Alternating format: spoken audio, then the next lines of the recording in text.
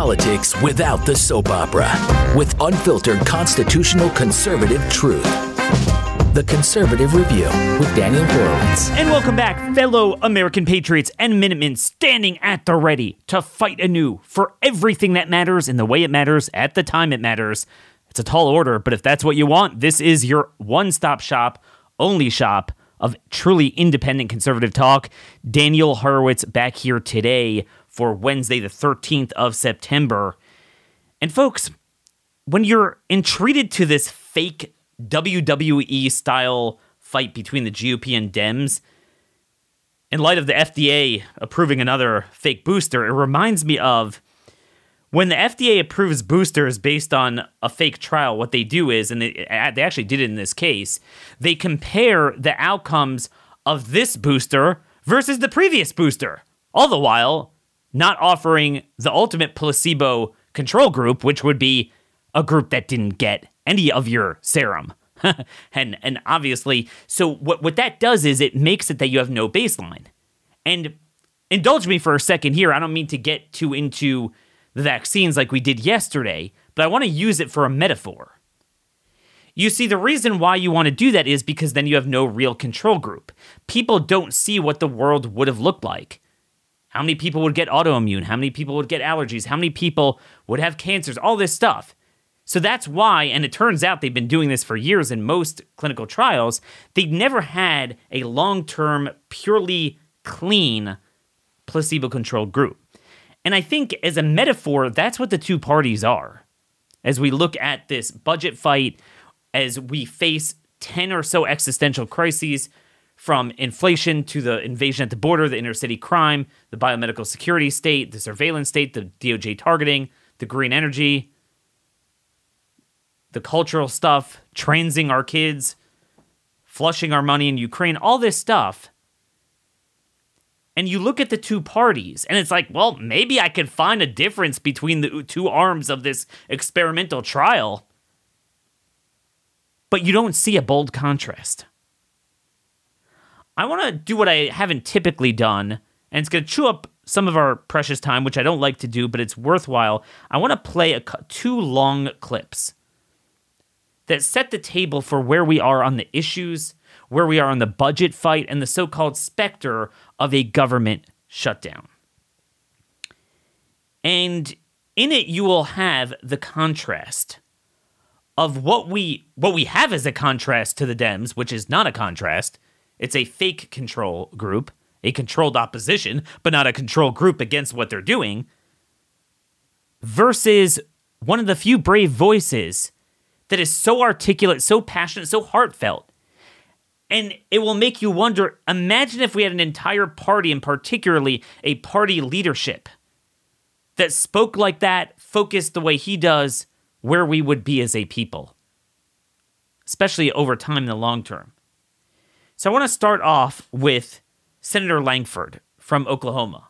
And by the way, he was regarded as one of the better Republicans. If you ever divided the GOP into, it's about 50 senators, 25-25, he would be in the better 25. And yet he's horrible on most issues. And look, I'm old enough to remember when I tried to avoid getting him elected. I wanted Jim Bridenstine to get that seat last decade, but he was this great evangelical and everything. He'll just emote about babies.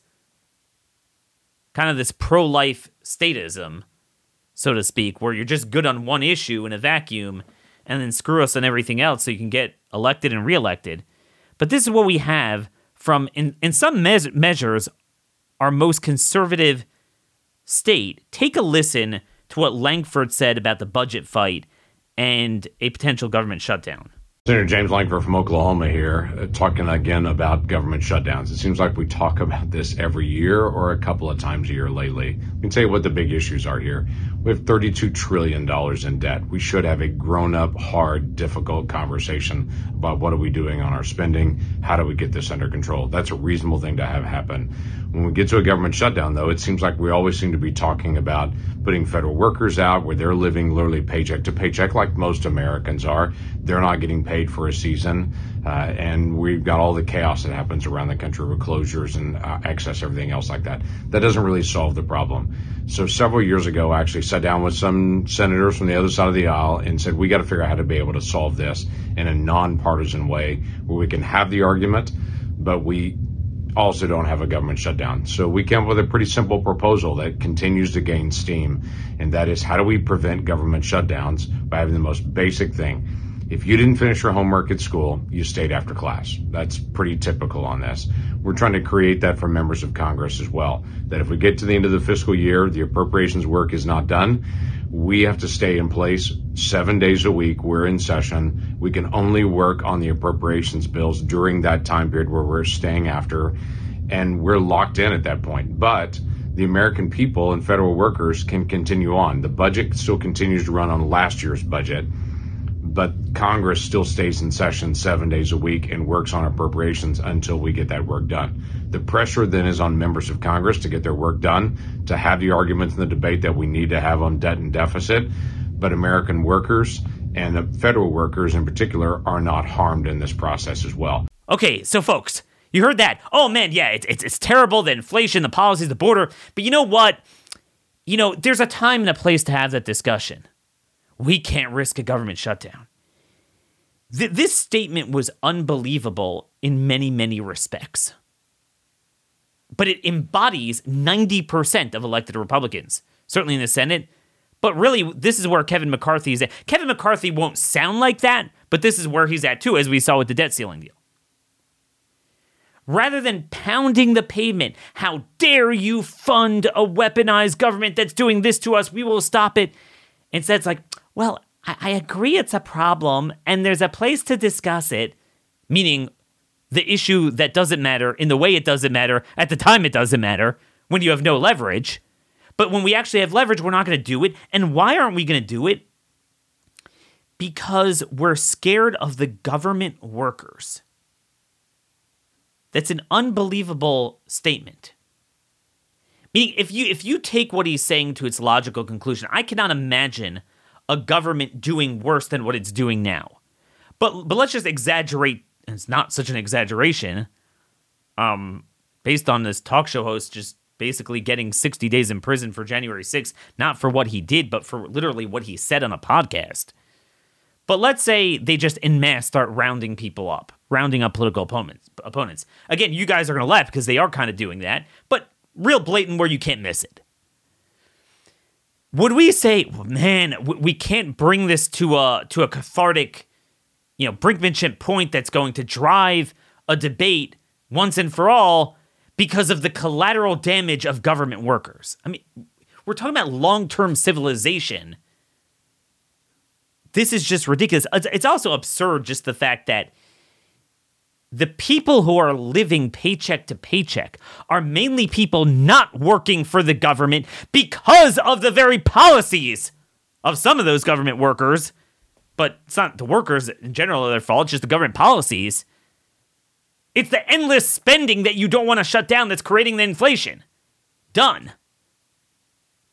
So, again, there are government workers, some make a lot of money, some don't make that much, but for what they do, they make a lot more than the private sector, especially these days. So cry me a freaking river.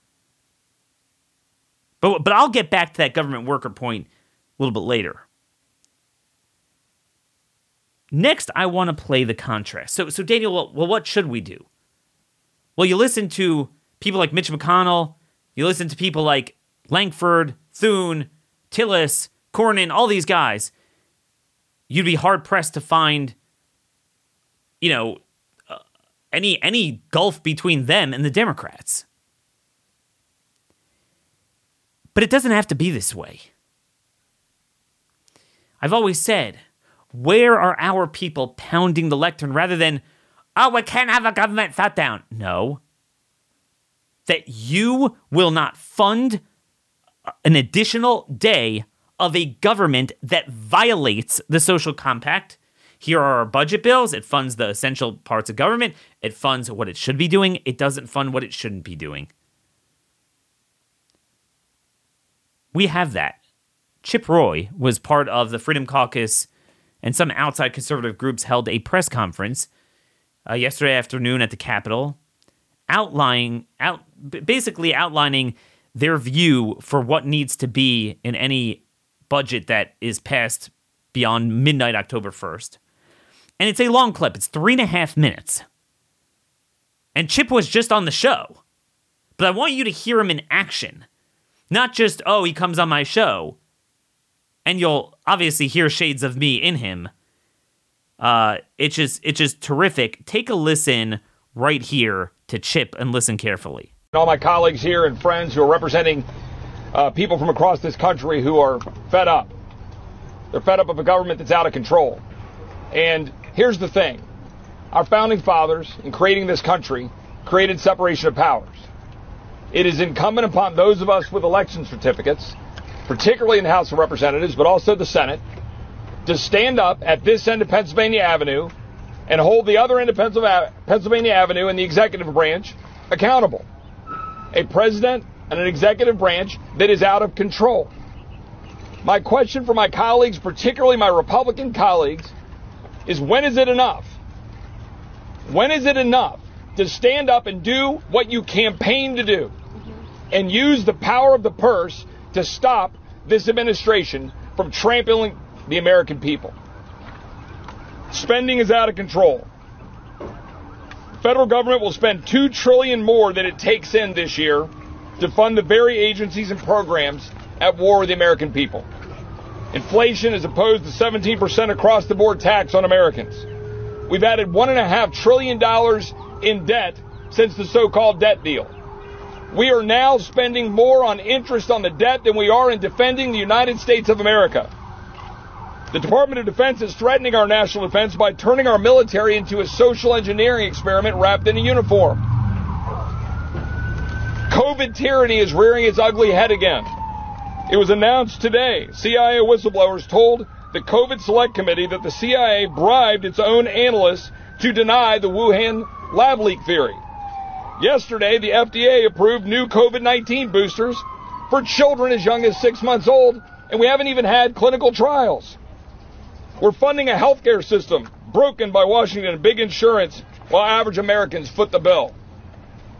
Energy. We're destroying our ability to have reliable energy. The Inflation Reduction Act's $1.2 trillion handout to unreliable wind and solar, big corporations and rich leftists, and the Chinese Communist Party remain in effect right now. DOJ is advancing a politicized form of justice, targeting former President Trump, targeting dads like Scott Smith in Loudoun County, which thankfully Governor Youngkin just pardoned. Mark Houck, Philadelphia, Pennsylvania, for defending his son. And perhaps most of all, as a Texan, and for all of us, particularly a few New Yorkers these days, perhaps people are paying attention to a border that is so devastatingly broken that Americans are dying. How many moms do I have to sit next to in another round table in Texas who lost their son or their daughter to fentanyl? How many migrants have to die in the back of a tractor trailer in San Antonio? How many have to die in the Rio Grande? How many girls have to get sold in the sex trafficking trade before this body will wake up and stop an out-of-control president? Enough. Why would we fund that? That's my question for the Republican leadership. Why will you fund that? Let me be very clear. I will not continue to fund a government at war with the American people. We are here to change it. It is time to end it. And I'm proud to stand with these patriots to do that. Okay, folks, so that was a long clip, but it was worth hearing it. The passion, the specificity of issues. That 3.5 minutes was our national anthem. That encapsulated pretty much all the 6-7 critical issues that we're up against and the moment we're at, the opportunity we have. Imagine if every GOP governor, House member, senator, presidential candidate sounded like that. Imagine if every GOP leader, speaker, majority, minority leader, minority whip, committee chair sounded like that. But how many do? Almost none. Imagine if he would be the speaker. Then again, ironically, our own people would give problems because he's not a big fan of Mr. Trump. But, like, I don't care if you are a fan of him. But on the issues that you supposedly care about, look at that. This is what we have been missing for so many years. Imagine if day to day we had messaging, an intrepid conviction behind that messaging on par with Chip Roy. Where would we be as a people? I would venture to say a lot of this stuff wouldn't have gotten off the ground. It would have been deterred. You tell me you go into a budget fight like that, who has the upper hand with the American people? As you're thinking about that, today's sponsor is our friends at Better Spectacles. As I give you a 2020 vision on policy, politics, culture, you got to make sure you see straight. I use Rodenstock glasses from Better Spectacles simply because most progressive lenses, they have horrible periphery vision. They cut off your depth perception and your reading zone. And honestly, they don't work. A lot of people just get rid of them. These are really the best. You have the best technology behind it, biometric Intel technology that creates a custom prescription for you throughout your entire lens. They could do this all online. You go to betterspectacles.com/conservative. You could schedule a teleoptical appointment and you get 61% off your glasses. My wife and I have it. My oldest son has it. Now my second one's going to get his pair of Better Spectacles. There is no turning back once you get Better Spectacles. Hey, if you think I'm on fire, believe it or not, you actually think better with your brain and your eyes. So it's a big part of it. Betterspectacles.com/conservative for 61% off today. So folks, I want to dispel a bunch of just these myths or points about a government shutdown and the messaging on it. But I just first want to veer off into impeachment. So I've been noting that impeachment is a distraction. It doesn't go anywhere. And McCarthy is using it as a dead end to save his job and distract from what I would regard are not only the more important issues, but also the only issues that you have leverage to affect. Again, in plain English, we demand our budget, less spending, and defunding the bad policies from the border invasion to the Green New Deal to the vaccines and all this stuff. They want their budget. What happens if we can agree? The default is they get zero funding. So we have leverage. With impeachment, let's say you could somehow get all the votes in the House, which will be hard, but let's say you get the House to vote to send it to the Senate.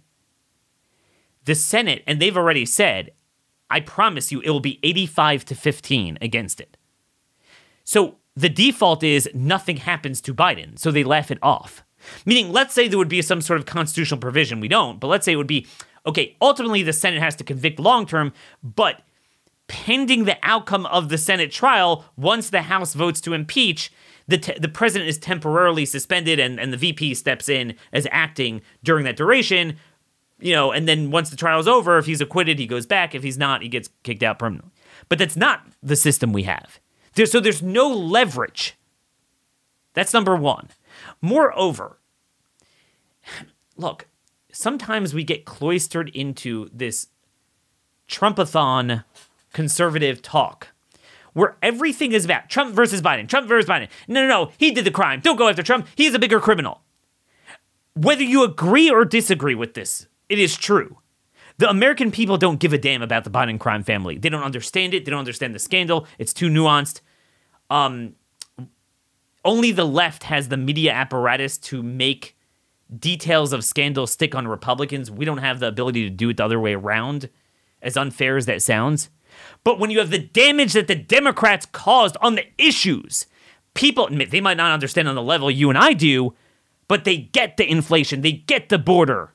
I believe at this point they get the vaccines. You listen to Chip Roy's messaging. Would you rather fight on that or on impeaching Biden? What would you rather fight on? Reminder, the impeachment doesn't get you anywhere. Okay? This is the ultimate issue that we should care about. That is the contrast in front of us. So I'm kind of doing a double contrast. It's a contrast between Chip versus the Mitch McConnells, the GOP senators that are just like, oh, we can't have a government shutdown. But it's also a contrast with that whole MAGA crowd where it's all about a tit for tat on the raw politics. It's just which one's more of a winning issue. It doesn't mean I believe Biden needs to be impeached 100 times over, but he is a dead carcass. It's not about him. It's about the broader movement the left has and the success of their policies. They don't need Biden. Ironically, if you impeach him, and you would convict him, which you never will, you get Kamala Harris. You impeach her, well, I guess, yeah, you impeach her, you will get McCarthy, you will get a Republican, because he's next in line, but we'll never come to that. My point is, you're not solving anything. Here's the thing. Here's why a government shutdown is really the best way to go.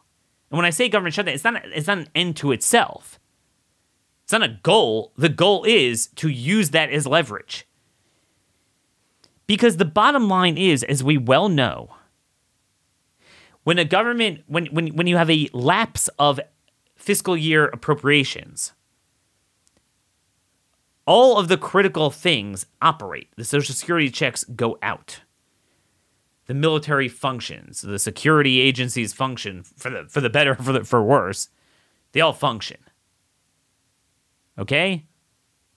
Ironically, it's the 17% non-essential that go home. So the beauty of it is it's enough pain and leverage to hold over the Democrats if you message it properly. But it's not like too much of a nuclear bomb that, oh my gosh, mutually assured destruction, we'll die. No, it's not like that. So it actually is the perfect level of game of chicken you would want to play.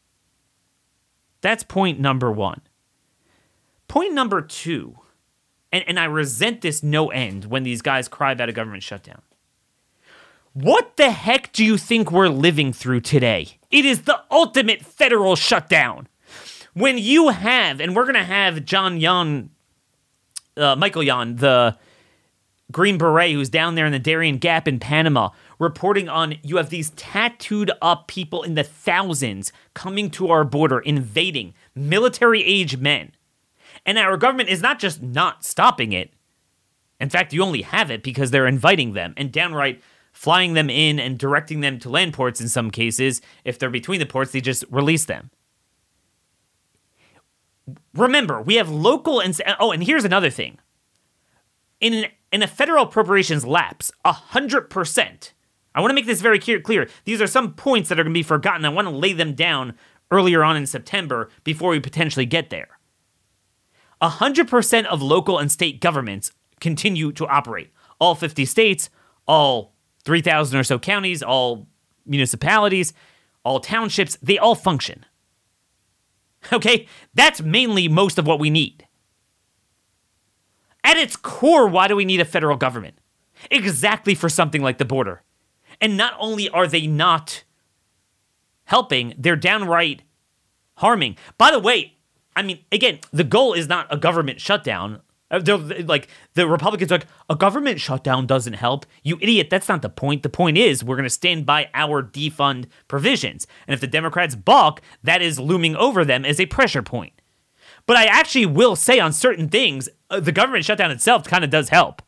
Because if you shut down that part of DHS, we will actually be better off. They're going to say, oh my gosh, you're shutting down border security. The CBP, OFO, and ICE have been marshaled into catch and release. They actually need DHS to more seamlessly and efficiently get them into the country. We would actually be better off without them. It wouldn't be great, but I'm saying it would be better than the status quo. Again, that's not the ultimate goal. But the point is, we have the ultimate government shutdown.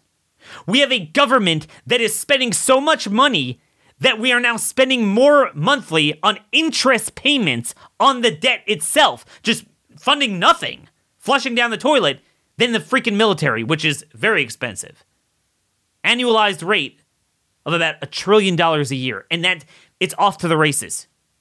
You obviously saw the CPI report today. Despite all of the existing high levels that should naturally come down, and despite raiding the strategic petroleum reserves, despite the quickest raise in interest rates ever to this level, it has not cut a dent in it, and the September CPI will likely be even worse.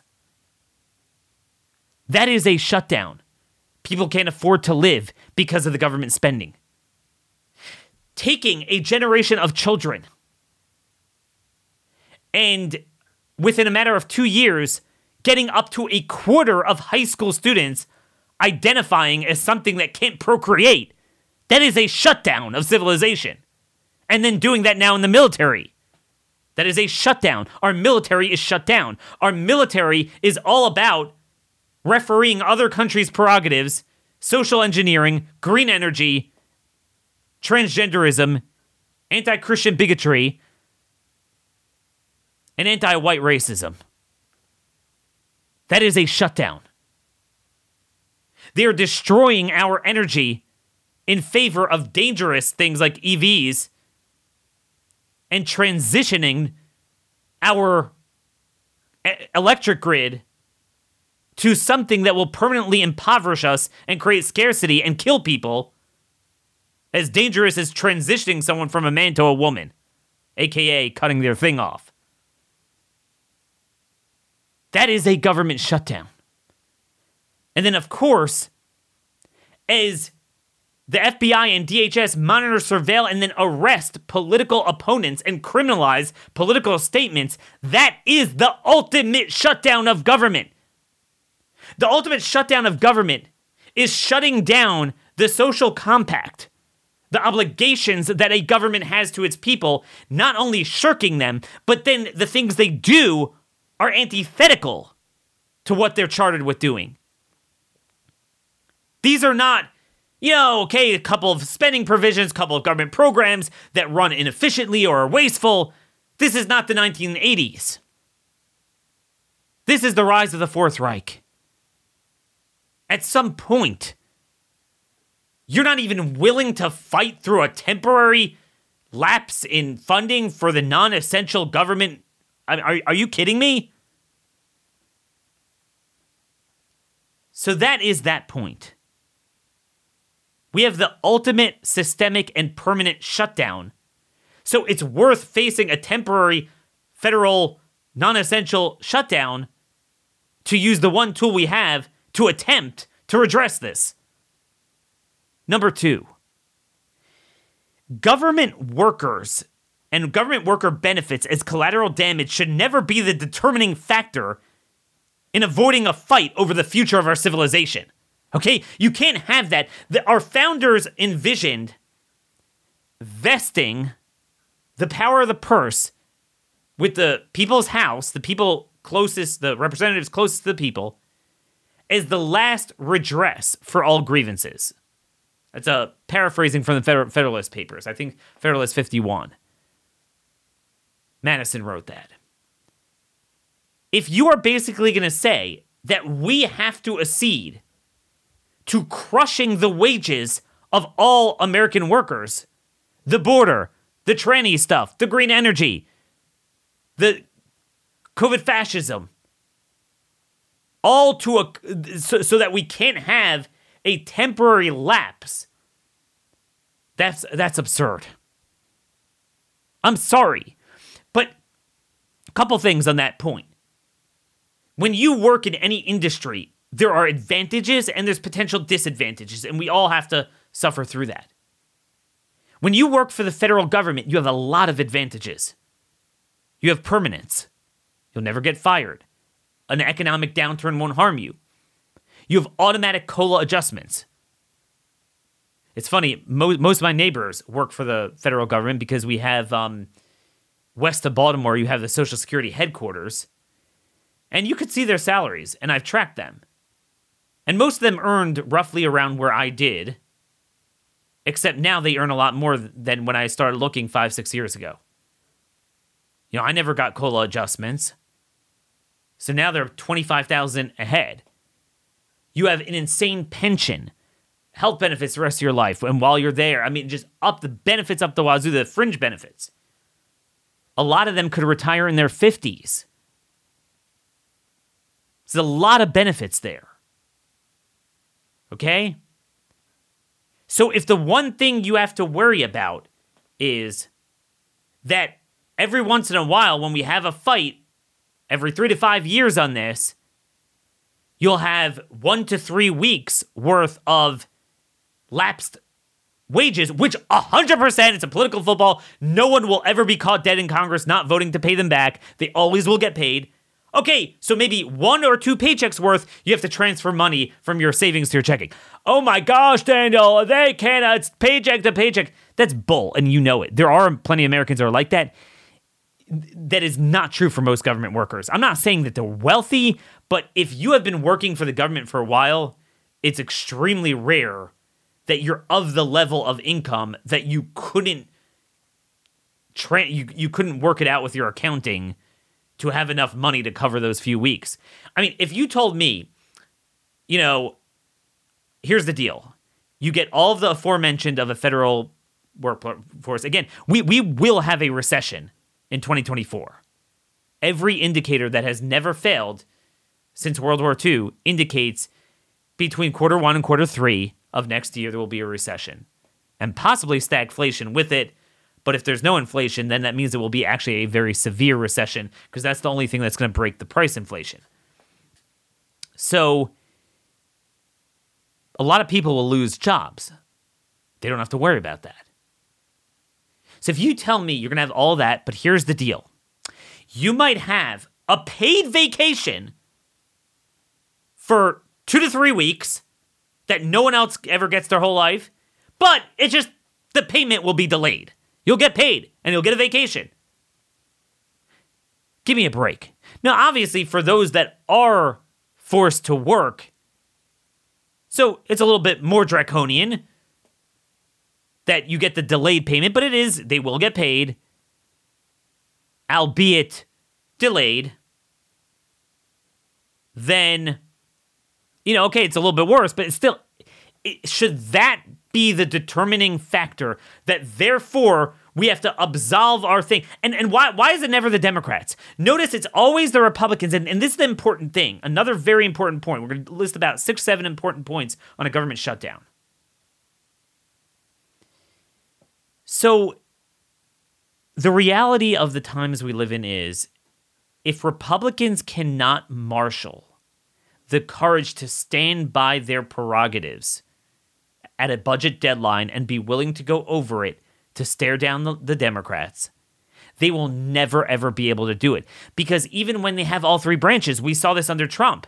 Well, the Democrats still don't really have the Senate, right? Because even if you have 53, 55 in the Senate, they're never going to get 60. So Democrats could filibuster. So they can't get it out of the Senate. They can't get their bill signed. Notice how Democrats are able to win budget fights even when they just have a filibuster-enabling minority of the Senate, yet when Republicans fully control the House, they can't do it. When they control the House and Senate, they can't do it. When they control all 3, they can't do it. It's kind of interesting. It's always a one-way street. Another important thing, there's 2 more important things that I've been saying, and you've heard me say this before, it's worth revisiting. Number 1, government shutdowns take on a whole new life, and there's a whole new talking point that we've never had. We have now lived through a much longer shutdown of the private sector economy and human life, funerals, schools, life cycle events. You mean to tell me that we can't risk a temporary partial federal shutdown that most of us won't even notice or care about in order to redress the very things induced? Remember, by that lockdown, the CARES Act, all the inflation comes from the lockdown legislation and economy. We can't redress that because of give me a break. We have a much stronger talking point now.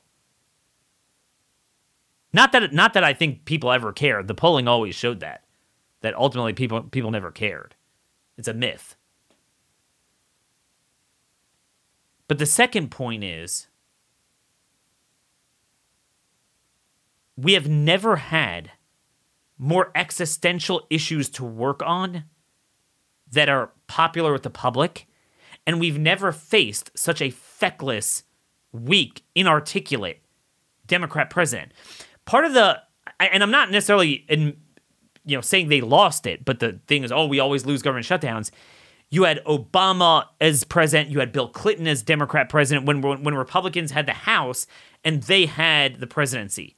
They were good at the bully pulpit, and understanding was you can't beat the left at the bully pulpit of the presidency. During a government shutdown, they have the bully pulpit of the presidency. Now, interestingly enough, somehow that never benefited us when Trump was president, and that's a whole nother story. But that's what we're told. You mean to tell me you can't win a fight against a dead carcass like Joe Biden? And again, for issues of malfeasance, as they're arresting political opponents, as they're creating debt-driven inflation, destroying our energy, shutting down drilling, and then the border invasion and the crime, all this stuff, with his negative 20, negative 30 approval with independent voters? Really? This is important, because if they can't do it now, I promise you, everyone is longing for, oh my gosh, Republicans win 2025. Let me walk you through that. Best case, because we live through this. We keep going through these cycles. I wrote an article the first time Republicans took over the House after the Tea Party, when Obama was president. We had a lot of existential threats, things to address. And I made the point, I said, because Republicans were starting to say they made all these promises, but then as we got closer, this was in the spring and summer of 2011, I wrote a column at Red State at the time, and I said, look, if you're going to worry about the collateral damage of government shutdown, you're done. Because that fear will always hold true, because you're never going to wield enough power to pass the things through the front door without some sort of leverage or brinkmanship in between. And indeed, that's what happened when we had the trifecta from 2017 to 2019. So it's the same thing. Look forward to January 2025. Let's say best case scenario. A Republican wins the presidency. They expand the majorities in the House, and they win the Senate. But again, winning the Senate will be, right now Republicans have 49. Best case scenario, let's say I don't have the math exactly, but you got West Virginia, you got Montana. Let's throw in Arizona. Let's just say they get 53 seats. You're far away from 60. So Democrats will just filibuster all of our budget bills. What are you going to do? And if anything, it's actually a little bit harder, ironically, because you look like a fool, because the lack of 60 seats is kind of nuanced. So, because the main messaging to the American people, the main perception is you control trifecta, all three branches, and you can't get it done, you look like a bunch of fools. Whereas here, the Democrats have the onus to govern, but we could totally block and tackle. Meaning it's a much stronger leverage point if you have only the House as opposed to only the Senate. Because when you have the Senate, you don't fully really have the Senate. So if you can't do it now, you will never do it. Anything you promise to do, you rarely get the chance to pass a bill. Usually once a year, you could do budget reconciliation and pass with 51 votes something. But if you are not willing to use brinkmanship points, you're done. And again, it's not even just the budget bill. Republicans are scared of even having all these authorization bills relapse. The Farm Bill, FISA, PAWPAW. And they'll likely, they're not going to have time to pass all that, but they'll try to hitch a ride on the CR or omnibus with all those reauthorization bills. That's the other leverage point you have. It's not quite as stark, but it's something. There's nothing there. So these are points that are consistently being missed. And I just want to revisit the impeachment point just for a minute here, because I think this is important. Impeachment is all driven by the obsessive GOP focus on the past rather than the present and the future. It's all about looking backwards. Well, you did this to Trump, so we have to do...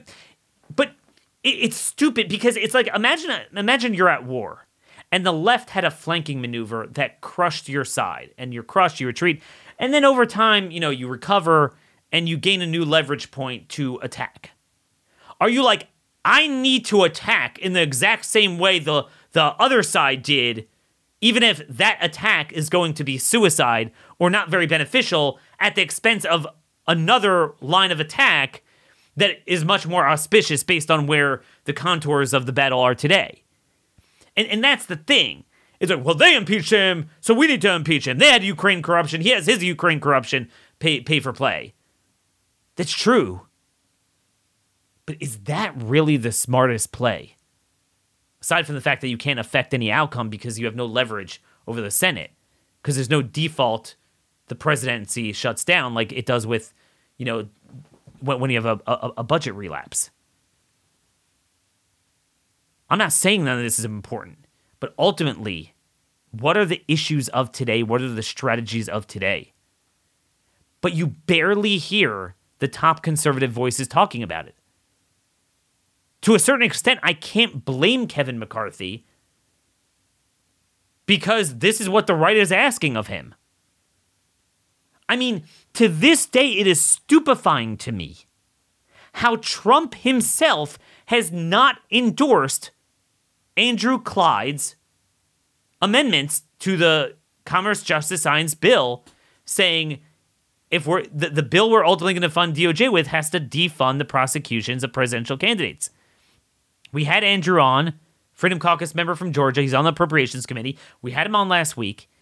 And I think he crafted his amendment in a way that messages very well. Because, look, let's be honest. If you have a fight over the border, the majority of the public, supermajority, agrees with us. Inflation, spending, the public agrees with us. Blocking drilling, the public agrees with us. The tranny stuff, the public agrees with us. I haven't seen polling, but I would argue, at least to an extent, they agree with us on the vaccines. To be clear, you make it over Trump, most people, every single poll shows this. Every Democrat, supermajority of independents, and even like a significant minority chunk of Republicans believe Trump is guilty. Whether that's fair or not, that is a reality. That's a pretty unpopular issue to plant your flag on when you have many other ways of fighting. But at least Representative Clyde did this in a way that I think is very defensible, because it's not like, oh, it's defending Trump. It's like, look, it's about election interference. He's the top candidate at this point. And it's not just going to be about Trump. You cannot interfere with the election. So it doesn't stop prosecution of Trump after 2024. You could still do it. It doesn't stop investigating him even now. But you can't prosecute Trump or any presidential candidate of any party for the rest of the duration of this election, from now, September 2023, until November 2024. Very reasonable thing to stand behind. I am the only person promoting that. I don't understand. Why isn't Trump and his top noisemakers behind that? Instead, this is from the New York Times, Trump has been privately encouraging GOP lawmakers to impeach Biden. On a sweeping patio overlooking the golf course at his private club at Bedminster, New Jersey, former President Trump dined Sunday night with close political ally Marjorie Taylor Greene. It was a chance for the former president to catch up with the hard-right Georgia congresswoman. And he brought up the issue, so Greene brought up the issue of impeachment. I did brief him on the strategy that I wanted to see laid out with impeachment, Ms. Greene said. And Trump has kept a close watch on House Republicans' momentum towards impeaching Biden. He has talked regularly by phone with members of the Freedom Caucus and other congressional Republicans who push for impeachment. So how in the world does that help Trump? I'm not asking how that helps us because, of course, we don't matter. Because populism is all ask what you can do for one man who's very wealthy and doesn't seem to be worried about his livelihood, but we all are all worried about ours.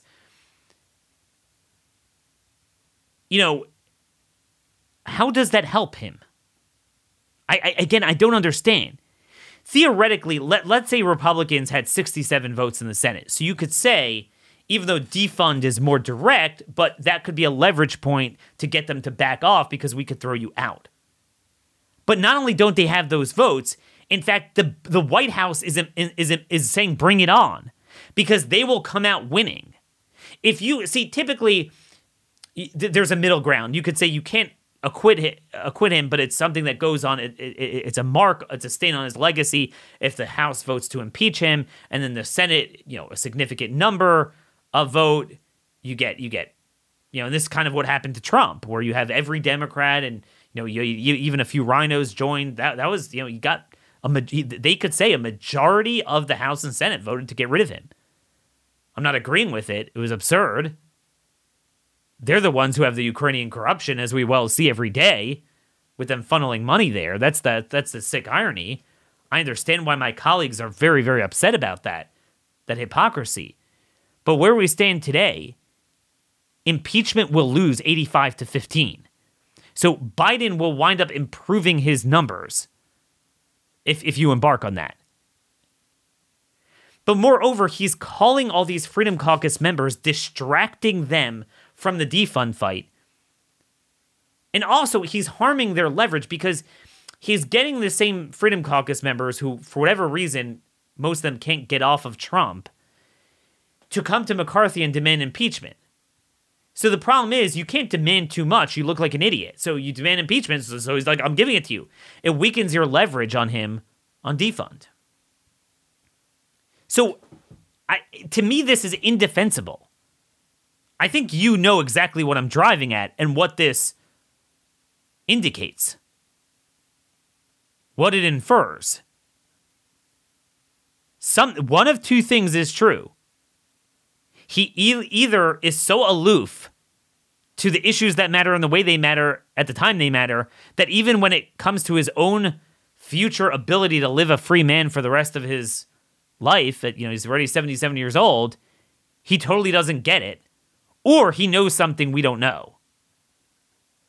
And if it's the latter, that means that everything he and his supporters are putting out about we need to fight, he's going to be locked up, that's a lie. I mean, Trump told my colleague Glenn Beck 2 weeks ago, I'm not worried about being locked up. And I don't understand that. You literally see, by the way, they're already denying all of his motions. They denied Mark Meadows' motion to take the Georgia District Court to federal court, the Georgia case. The judges are forthright. All my colleagues are passing around these statements from the members of the grand jury that voted to indict Trump and how biased they are, how crazy they are. Do you think the members of the petty jury that decide the trial are going to be any different? I don't understand. I am actually believing their talking points and taking it to its logical conclusion. Why are they not worried? Why are they not pushing for defund? I'm just trying to illustrate how feckless, what sort of listless vessels they are. They are so acculturated to focusing on the issues that don't matter and the strategy that doesn't matter, the time it doesn't matter, that even on their own God that they focus on with the exclusion of every other important issue to us, they won't even fight in a meaningful way. So I just, for the life of me, I don't understand it.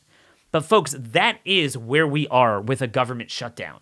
These are the talking points that we should have leaders putting out. And by the way, Chip Roy should, at a minimum, be the new chairman of the Freedom Caucus. Notice Chip, when I asked him that, he kind of danced around it. I will tell you between the lines, the reason I think he did is because he knows that he himself is too divisive, even in the Freedom Caucus, that he's like, look, I don't want to harm it, so he might not even run for it. I'm putting words in his mouth. Maybe he will run. I can't say he won't. Why is he divisive? Because he doesn't support Meta Trump. You see what I mean? This man takes our potential best assets and jujitsus them into a black hole, even ironically as it relates to the top issue for himself and his biggest supporters. That's what he does. He makes us so damn ineffective against the very things we want to fight. Man, is he frustrating. But folks, this is the sort of Senate Republicans we have. Let me just read this to you. Senator Roger Wicker from Mississippi. On the one hand, we need to give the speaker as much flexibility as we can because he's in such a tight situation because of the slim majority and various crosswinds. At the same time, this is a very pivotal moment for our Ukrainian friends, and we don't need to signal that our support is in question. Could you imagine? This is from Mississippi. From our top red states, we have Senate Republicans that at a time our government is killing us with COVID genocide, is killing us with the border, with crime, with the tranny stuff, with the green energy, with inflationary spending, with racism, with DEI, with destruction of our military.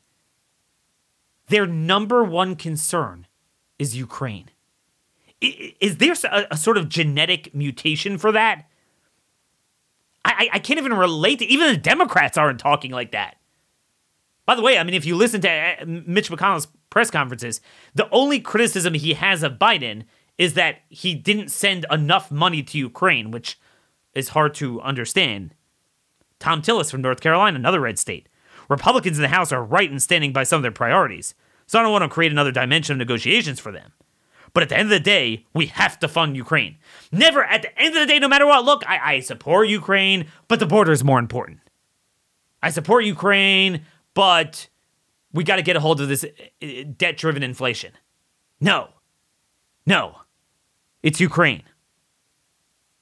Joni Ernst from Iowa, another solid red state.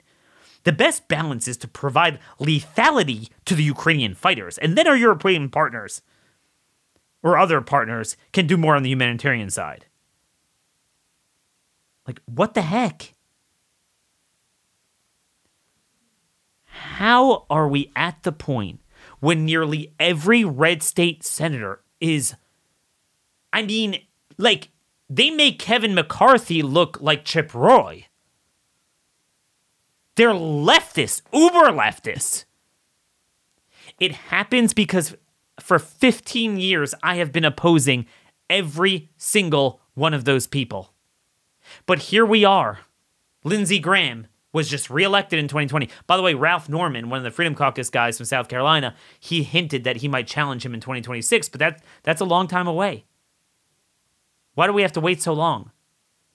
Because despite everything he did, not 2014, not 2008, even then we knew we were trying to get rid of him in 2008 when he was up for re-election his first time, at least as a senator. He was in the House in the 90s, been around forever. But in 2020, Trump endorsed him. I mean, what do you want me to say? What do you want me to say? This is what listless vessels our side has been. Had they listened to me for the last 15 years, and often there was this whole divisive argument about swing state Senate races and, you know, if you're too conservative, that it might blow it. Now, first of all, it has nothing to do with how conservative you are. It's the quality of the candidate.